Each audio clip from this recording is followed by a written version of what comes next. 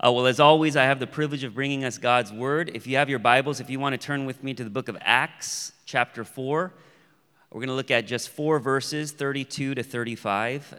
Acts chapter 4, verses 32 to 35. If you're following along on a mobile device and you can choose your translation, I'm going to be reading from the NIV, and it's also going to be on the screen behind me. Acts chapter 4, verses 32 to 35.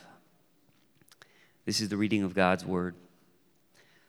All the believers were one in heart and mind. No one claimed that any of their possessions was their own, but they shared everything they had. With great power, the apostles continued to testify to the resurrection of the Lord Jesus, and God's grace was so powerfully at work in them all that there were no needy persons among them.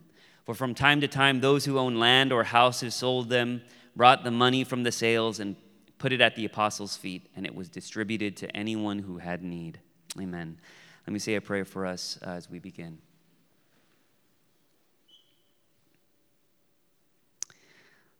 Holy Spirit, may the words of my mouth and the meditations of our hearts be pleasing to you, our rock and our redeemer.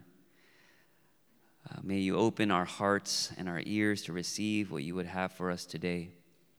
Lord, our hearts once again grieve with yet another mass shooting in Texas yesterday. And we pray, God, that our hearts would never grow cold or numb, that we would never turn away from the violence and tragedy that seems to continue to plague our world and specifically this country. We pray first for all those who have lost loved ones, family members, friends. We pray for your comfort and your supernatural peace. But we also pray, God, that you would move the hand of lawmakers, government officials, activists, and we pray for all those who will have a part in moving the needle, who are discerning next steps forward. And we pray for conversations and actions that are not partisan in nature, that are not overly political in nature, that places at the center people first, the sacredness of human life. And so, God, we pray for all of our brothers and sisters, for churches, for pastors, for leaders who are walking with their congregation through these difficult times. We entrust our lives, their lives, this country into your hands. We pray all this in Jesus' name. Amen. Amen. Well, if you've been with us, you know that we are currently in a series in the book of Acts. And I think it's a very timely series for us as a church as we find ourselves in this season of growth and transition. And I think the early church in Acts gives us a kind of blueprint or a model as to what we should expect to experience as we now learn to be, learn what it means to be a community of Jesus followers in Los Angeles. And just as a quick recap, I mentioned last week that the first 3 chapters of Acts, Acts 1 to 3, which we've looked at, are kind of like the honeymoon phase of the church. Things are happening, nothing could go wrong. And then in Acts chapter 4, we get the first instance of persecution when the apostles realize, oh man, following Jesus is going to come with a lot of opposition and resistance. If you remember, Peter and John are arrested. They're brought before the religious authorities. They're threatened. They're given strict warnings to not preach the gospel anymore. And last week we read that upon their release, the first thing these apostles do is they begin to pray. And interestingly, they don't pray for God to fix their circumstances. They don't pray for God to get rid of all the difficult people out there who want to kill them. They pray for courage in the midst of their circumstances. They pray that God would give them the boldness to continue to do what they know they're called to do in the face of all the opposition that's coming their way. And in Acts 4:31, which is exactly where we left off last week, we read that after they prayed, the place where they were meeting was shaken, and they were all filled with the Holy Spirit. And this is almost like a repeat of Acts 2.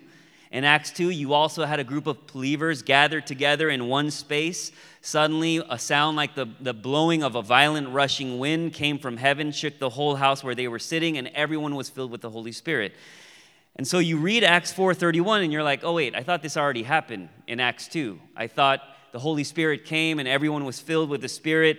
Why do they need to be filled again? And I think Luke is showing us that, yes, for those who receive Christ by faith, the Holy Spirit is living inside us all the time. Okay? The Holy Spirit doesn't leave us. The Holy Spirit is in us. But there are these moments when we get to experience that reality in palpable ways, where we get to feel God's presence again. This past week I was out of town for a few days, and the best feeling as a dad is when you come back from a trip, from being away, and that first hug with your kids, and you hold them really tight, and it's not like you ceased being a dad the past couple of days, but in that moment, you feel the full weight of that reality. You remember, this is why I love being a dad, and then you get to experience that again. I think this happens a lot in our own faith. When we kind of, especially for those of us who've grown up in the church, we have these moments where you can't explain it, but we feel like we're experiencing the love of God for the first time again. It might be one line in a worship song. It might be a conversation you have with a friend. It might be one passage in Scripture that speaks to you where you just feel like, man, God feels so close to me. And this is what's happening in Acts 4 when the apostles pray. The whole room shakes, and everyone is filled with the Holy Spirit. And I love that this happens in the midst of the persecution these apostles are facing, because it's like God's little reminder when they need it the most. When God comes and he says, I'm still here. In case you forgot, I'm still here. Remember back in Acts 2? Remember how scared you were when I ascended to the Father and you didn't know what you were going to do and you didn't know how this was going to look and you didn't know how your life was going to turn out and you didn't know how you were going to do what I called you to do. And I said, don't worry, you'll have all the power you need when the Holy Spirit comes. And remember how the Holy Spirit came and all of a sudden miraculous things started happening and everything started to make sense. Remember that? In Acts 4, it's like God is saying, I'm still here. I still got you, and I will fill you with my presence when you need it the most. And so today, the first thing I want to say is if you find yourself in a difficult season in life, if you find yourself in a season where you feel confused or uncertain or lost, I want you to know, whether you are new to the faith or you've been following Jesus for a while, know that you could be on the very cusp of a fresh move of the Holy Spirit in your life. Well, what happens when the Holy Spirit shows up? And that's what our passage today is all about, right? And I'm not sure if you caught this, but as we read verses 32 to 35, you may have thought to yourself, especially if you've been here for the past few weeks, man, this sounds really familiar. Like, I feel like this happened, and it's because it did. Okay, just 2 chapters ago in Acts 2, after the Holy Spirit shows up at Pentecost, we read in verses 44 and 45 that all the believers were together and had everything in common. They sold property and possessions to give to anyone who had need. All the believers were together and had everything in common, and then they sold their stuff to share with everyone who had need. Well, what happens when the Holy Spirit shows up in Acts 4? We just read it. All the believers were one in heart and mind. No one claimed that any of their possessions was their own, but they shared everything they had. Same exact result. And what is this telling us? It's telling us that if the same thing happens the same way more than once, you probably should pay attention. And what this is implying is that when the Holy Spirit shows up, the result is always the same: radical unity and radical generosity. Radical unity and radical generosity. You want to know if the Spirit is at work in your community or in your life? Here's the litmus test. All the believers were one in heart and mind. Radical unity. They shared everything they had. Radical generosity. I want to take this one piece at a time. So first, let's talk about radical unity. All the believers were one in heart and mind. What does that mean? Does it mean everyone in the church looked the same, talked the same, dressed the same, voted the same, they shared the same politics? We know that that can't be what it means, because we know that in the early church there were people of all different ages, all different backgrounds, all different experiences and personalities coming into the fold of the community every single day. Even the fact that in the text we talk about some people having homes and resources, having to sell their possessions to help those in need, tells you there are huge income gaps in that community. And yet we read that all the believers were one in heart and mind. There was something knitting them together that was more important than age, class, background, or political preference. It's what Jesus prayed for in John 17 when he prays to the Father before he dies. And he says, "The glory that you have given me, I have given to them." And he's talking about his followers, that they may be one, even as we are one.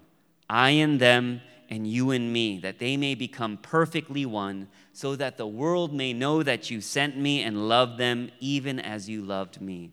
He's saying, Father, the way people will know who you are and what you've done is not more content, it's not more sermon, it's not more theology. The way the world will know that you sent me and loved them is when my followers are one, as we are one. And the way Jesus and the Father are one is that they are absolutely distinct and yet absolutely inseparable. We believe in one God in three distinct persons, Father, Son, and Spirit. And so this is not a call to sameness or uniformity. It's a call to tether ourselves to those who are different from us. It's a call to radical unity. And yet I think it's so sad to think that that's not at all what we see in the church today. I think the church is more divided than the society in which we live. Even the way we talk about churches reflect this. We talk about churches being too left, too right, too conservative, too liberal, too old, too young, too many families, not enough families. Where our ideas of looking for a church has basically become synonymous with looking for a group of people who think like us, act like us, dress like us, and vote like us. About 20 years ago, a journalist, Bill Bishop, he wrote a book called The Big Sort, Why the Clustering of Like-Minded America is Tearing Us Apart. And he talks about this social phenomenon where over like the 50 years, basically from like 1950 to the year 2000, you saw this social phenomenon happening in America where the country was becoming more and more diverse. And yet, because of technology, because of the way life was, somehow people were actually finding themselves in clusters of these neighborhoods, clusters of these churches, consuming news channels that were basically exactly like the lifestyle they wanted, right? That were most compatible with their beliefs. And this has only been amplified in the past few years with social media and people being able to work from home and now being able to live anywhere they want. And so the places we live and the content we consume and the people we're in community with have now become these huge echo chambers where we can kind of create a social algorithm for ourselves that allows us to interact with only those who agree with us on everything. And the church, the one place that should be different, sadly has become just another reflection of how polarized and ideologically inbred we've become as a society. And I think it's very funny. Like, I disagree with my parents on a lot of things, right? We have very different experiences. We grew up in different times. They've been shaped by different societal forces. We just see the world completely different. We argue all the time. But it doesn't change the fact that they're my parents. We're family. I'm stuck with them, for better or for worse. And even though the primary motif Jesus uses when he describes his followers is the motif of family, he calls them my brothers and sisters. For some reason, I don't think we really see ourselves this way in the church. The moment someone says one thing that irks us, we're gone. The moment someone does one thing that rubs us a little bit wrong, we're gone. The moment a relationship gets hard, we're gone. I spoke to a lot of pastors during the pandemic, and I asked them, what was the hardest thing for you pastoring during that season? And you know what they said? They said the hardest part of the pandemic for them was like seeing people who they'd known their entire lives. Like they'd watched them grow up in youth group. They'd pastor them through youth group. They watched them go to college. They married them. They baptized their children. They sat with them in seasons of anxiety and depression. And then because they said one thing that pissed them off about one of the many hot button topics that came up in 2020, they were gone. And they said, it broke my heart. Contrary to what you have been trained to believe, sitting at a table with someone isn't an endorsement of all their views. When you think about the people Jesus chose to be in community with, it was everyone. Conservatives and liberals, healthy and sick, educated, uneducated, easygoing, high maintenance, Enneagram 8s, Enneagram 9s, okay? Like people that you would never think would be in community together. Even when you think about Jesus' 12 disciples, right? His closest group of friends. They spanned the whole political spectrum. At the same table, you had a former zealot. So this is a radical who wanted to overthrow the Roman government. And you had a tax collector, someone who was colluding with the Roman government. The God of the universe could have chosen any community for himself, and he chose people who at one point would never have been caught dead with each other. And it wasn't just that they tolerated each other, they loved each other deeply. And for a watching world, people were like, there's something different about that community. I long for citizens to be a community where people look at us and say, how are those people friends? Like, that doesn't make sense. Because honestly, you don't need the Holy Spirit to be friends with people who are like you. Like, we don't need the church to do that. We don't need God to help because that's human nature, to be friends with people who are just like us, who follow who we follow, who operate on the same social strata as us. We're always going to want to gravitate toward those people because it's comfortable. But Jesus is saying the world will know what you believe when they see you in community with people you would never imagine yourself in community with. The more our circles include people who are different from us, the more we reflect the greatness of Jesus. And so let me ask you, is there anyone in your life right now that you're in community with? And I'm not just talking about someone you tolerate, but someone you love, that you know you would never naturally be friends with, but you're friends simply because you both love Jesus. And if the answer to that question is no, you have to ask yourself, what is the thing that brings the two of you together, your friends together? You know, yesterday I officiated a wedding, and it was a beautiful wedding, and part of what makes weddings, I think, so profound is that you have all these different pockets of people who come together for this one singular moment, right? You have, different communities. You have the friends and family of the bride, the friends and family of the groom. Then you have like friends from different stages of the bride and groom's life, right? Like their childhood friends, their college friends, their before Christ friends, their after Christ friends, right? Like, their coworkers. And it's like so interesting because as an officiant, you watch all these people walk in and it's like, oh my goodness, like they would never be in a room, these groups of people would never be in a room together. And everyone is talking and everyone is having their own side conversations. And I love people watching before the wedding starts. But something always happens the moment I say, if you're able, please stand for the entrance of the bride. And it's like the room quiets and all eyes are on one person, the bride. And in that moment, you are no longer fixated on the things that divide you. You are fixated on one thing. The bride. I thought about this again, like a few months ago, I took my daughter to a Laker game. Go Lakers. Lakers look good right now. Took my daughter to a Laker game, and, it was interesting. Like we're cheering, and it was a close game. The Lakers ended up winning. Everyone was going crazy. I turned around and gave the guy behind me a high five. As I'm in the middle of giving him a high five, I realized that he has like his face has all these face tattoos, And like as I'm giving him a high five, a thought went through my mind like I would be scared of this man like in any other setting but this setting. And like I would never I picked up Avery and let her high five him too. I was like, never would I allow this to happen in any other setting. But why? In that moment, it's not what divides us. We're fixated on the same thing. In the same way, when all of our eyes are collectively fixed on Jesus, the author and perfecter of our faith, we experience a bond that is unlike any other human bond, a radical unity. But not only do we get a radical unity, we get a radical generosity. As soon as we read that all the believers were one in heart and mind, the very next line we read that no one claimed that any of their possessions was their own, but they shared everything they had. In fact, in verse 34, it says, there were no needy persons among them.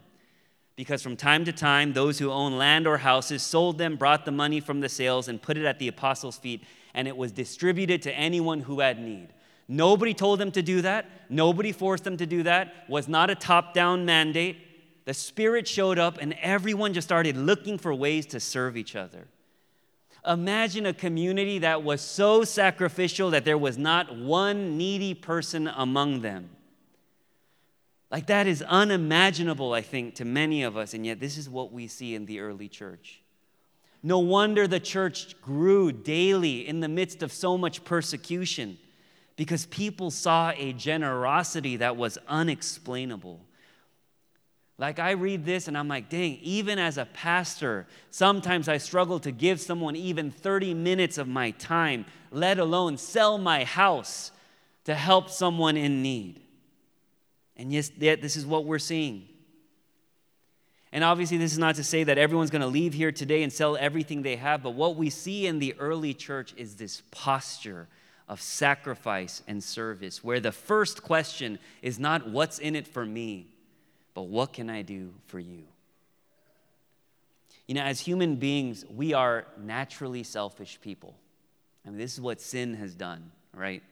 We're naturally inclined to want to take care of number one, and it goes without saying that our culture is moving us in a direction of deeper self-absorption by creating products and services that are all about making my life easier, that cater to my needs and my comfort and my preferences, that get me the things that I need when I want them.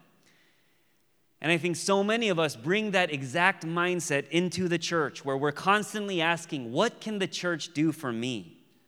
Where we say, okay, I'm new to this city. Here are my needs. How will this church meet those needs? Because if I can't, I'll just go to another church. And yet, this is not the posture we see in the church in Acts. We see a group of people whose first question is not, how can I be served? Their first question is, what do I have that can be of service to those around me? Let me tell you, every person in this room has a unique voice and a unique story. Y'all have incredible gifts, talents, passions, affinities.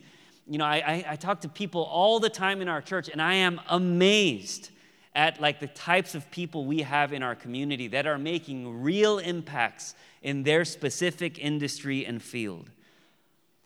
And sometimes I dream and I wonder what would happen in our church and in our city if every person, even in this room, just took inventory of all the money, time, talents, resources at his or her disposal and regularly asked the question, how can I serve those around me? I believe this church and this city would be transformed. Well, how do we cultivate this type of a community here? A community marked by radical unity and radical generosity. And the answer is found in verse 33. We read that as the apostles continued to testify to the resurrection of the Lord Jesus, this is the most important part, God's grace was powerfully at work in them all. God's grace was powerfully at work in them all. What fueled the early church's unity and generosity was that everyone recognized their need for the grace of God. People in the early church, they didn't have to try to be of one heart and one mind. They didn't need a pastor to stand up here and guilt trip them into giving away their money and their time and guilt trip them into sharing their possessions. Because when the grace of God takes a hold of your life, it changes everything. It changes the way you view people. It changes your relationship to money and power and influence. Right? Let me explain it like this. We live in what I would call a performance-based culture, where people view themselves and others through the lens of position, prestige, pedigree, or popularity. Right? Where often the truest thing about you is your job title, right? Or where you went to school, or your social media following. In a performance-based culture, we tend to view relationships transactionally. Like, what can this person do for me?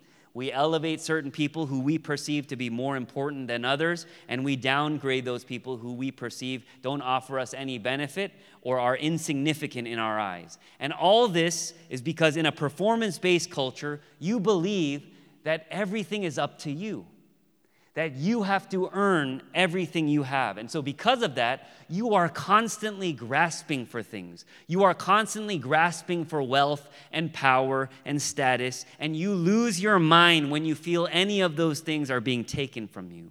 You live your life with clenched fists, and you find yourself constantly insecure, constantly comparing yourself to other people, wondering if you're worthy or good enough. This is what happens in a performance-based culture.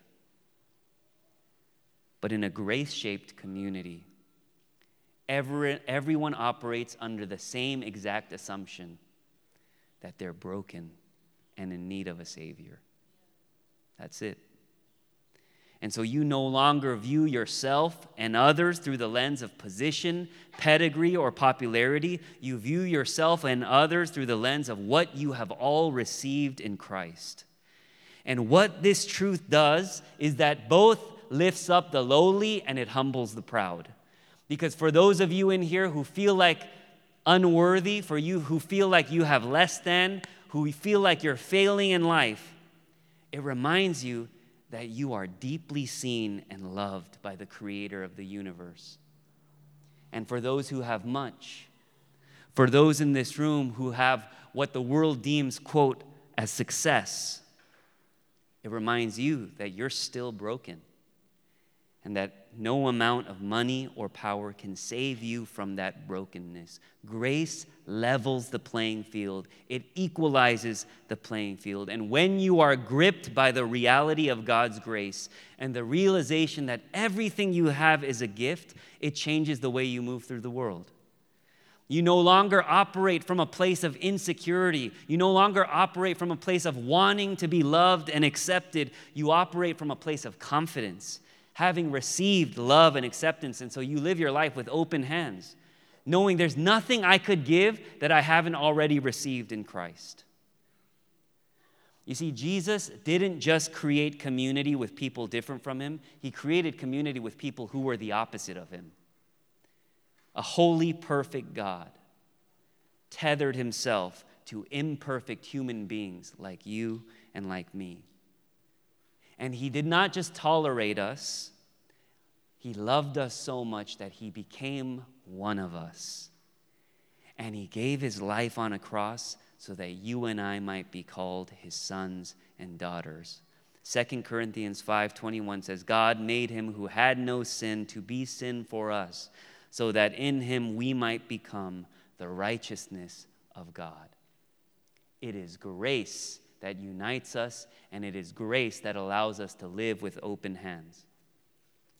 You know, I was on my plane ride back home on Thursday, and I saw this poor dad traveling by himself with an infant, and you could tell he was a first-time dad because this guy was struggling, right? And I don't know what his job is in the real world, okay? He could be a CEO of a Fortune 500 company, okay? But this infant, broke him, okay? He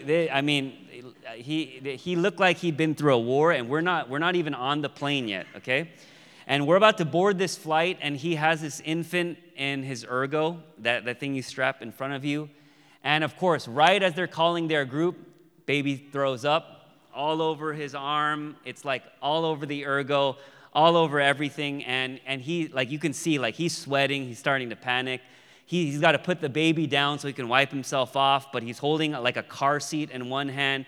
He's got 2 bags in the other hand, and it's a hot mess, okay? Struggle city, okay? And basically what I saw happen right before my eyes was incredible, because it was like all the parents in the terminal just united like Captain Planet for this one dad, okay? And it was not 2 seconds don't go by, someone comes in with a box of wipes, right? This elderly grandma comes over, offers to hold the baby so that the man can wipe himself off. These parents who have kids of their own, they're offering to carry his bags, and they're all standing in line. I mean, I didn't help. I was just watching this whole situation.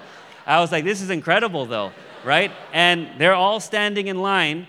Could not be more different. And yet it was like all these parents were like, we're broken too. We've been there too. We've all needed help too. We need grace too. And so we know what it's like to be in your situation. So we're going to do whatever we can to make this flight easy for you. We got you. I should have helped, but one thing I did start writing in my iPhone was that is a perfect snapshot of a grace-shaped community. People who you thought, who you would never imagine together in the same space, loving and serving and sacrificing for one another, acknowledging that I'm broken just like you're broken, and I need grace just like you need grace. And so this is my hope and my prayer for Citizens, that we too, like the early church, would become a spirit-filled community known for our radical unity and our radical generosity. Let's pray.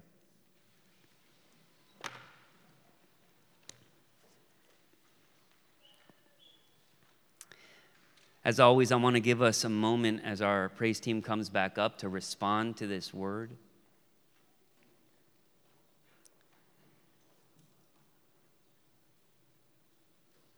I want to do two things on the theme of unity and generosity. The first thing I want you to do is I want you to think of one person in your life or in this community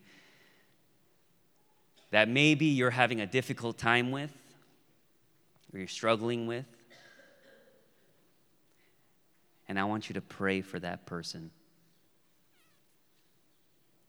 That in prayer, I want you to know what it feels like to tether yourself to a person in the love of Christ that you would normally never be in community with. Pray for that person.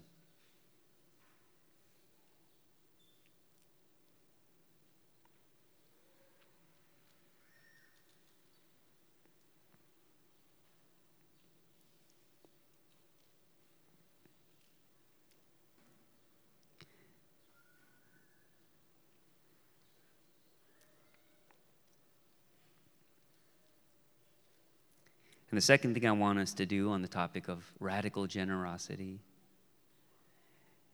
is I want you to ask God to reveal to you what are the things that you have in this season of your life, whether it's time, a home, capacity, bandwidth, resources, that you can offer at Jesus' feet for the service of those in this community. Ask God to reveal that to you.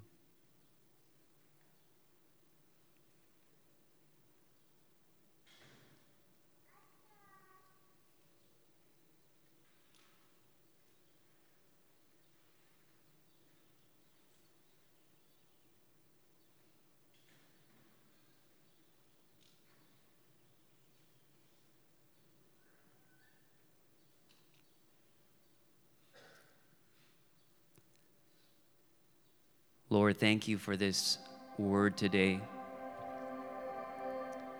First, we thank you for your grace that has saved us, that frees us from the bondage of sin,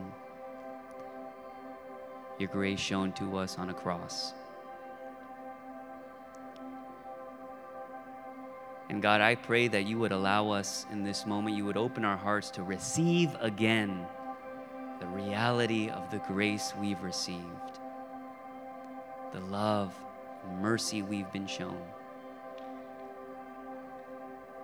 And God, I pray that the reality of that would give us the power and the desire to tether ourselves to people different from us and to give our lives to those in need. God, I thank you for this community of believers that you've gathered together here from all parts of the globe, from all parts of this country. And you've gathered us all here together to follow Jesus in this city for your glory. And I pray that each week as we gather together, you would fill us with your Holy Spirit and you would empower and equip us to take all the ways that we've been blessed, to take all the gifts we've been given, and to use it for your glory, for the kingdom. We thank you so much for your love and your grace. We worship you, give you all the glory, honor, and praise. In Jesus' name we pray. Amen.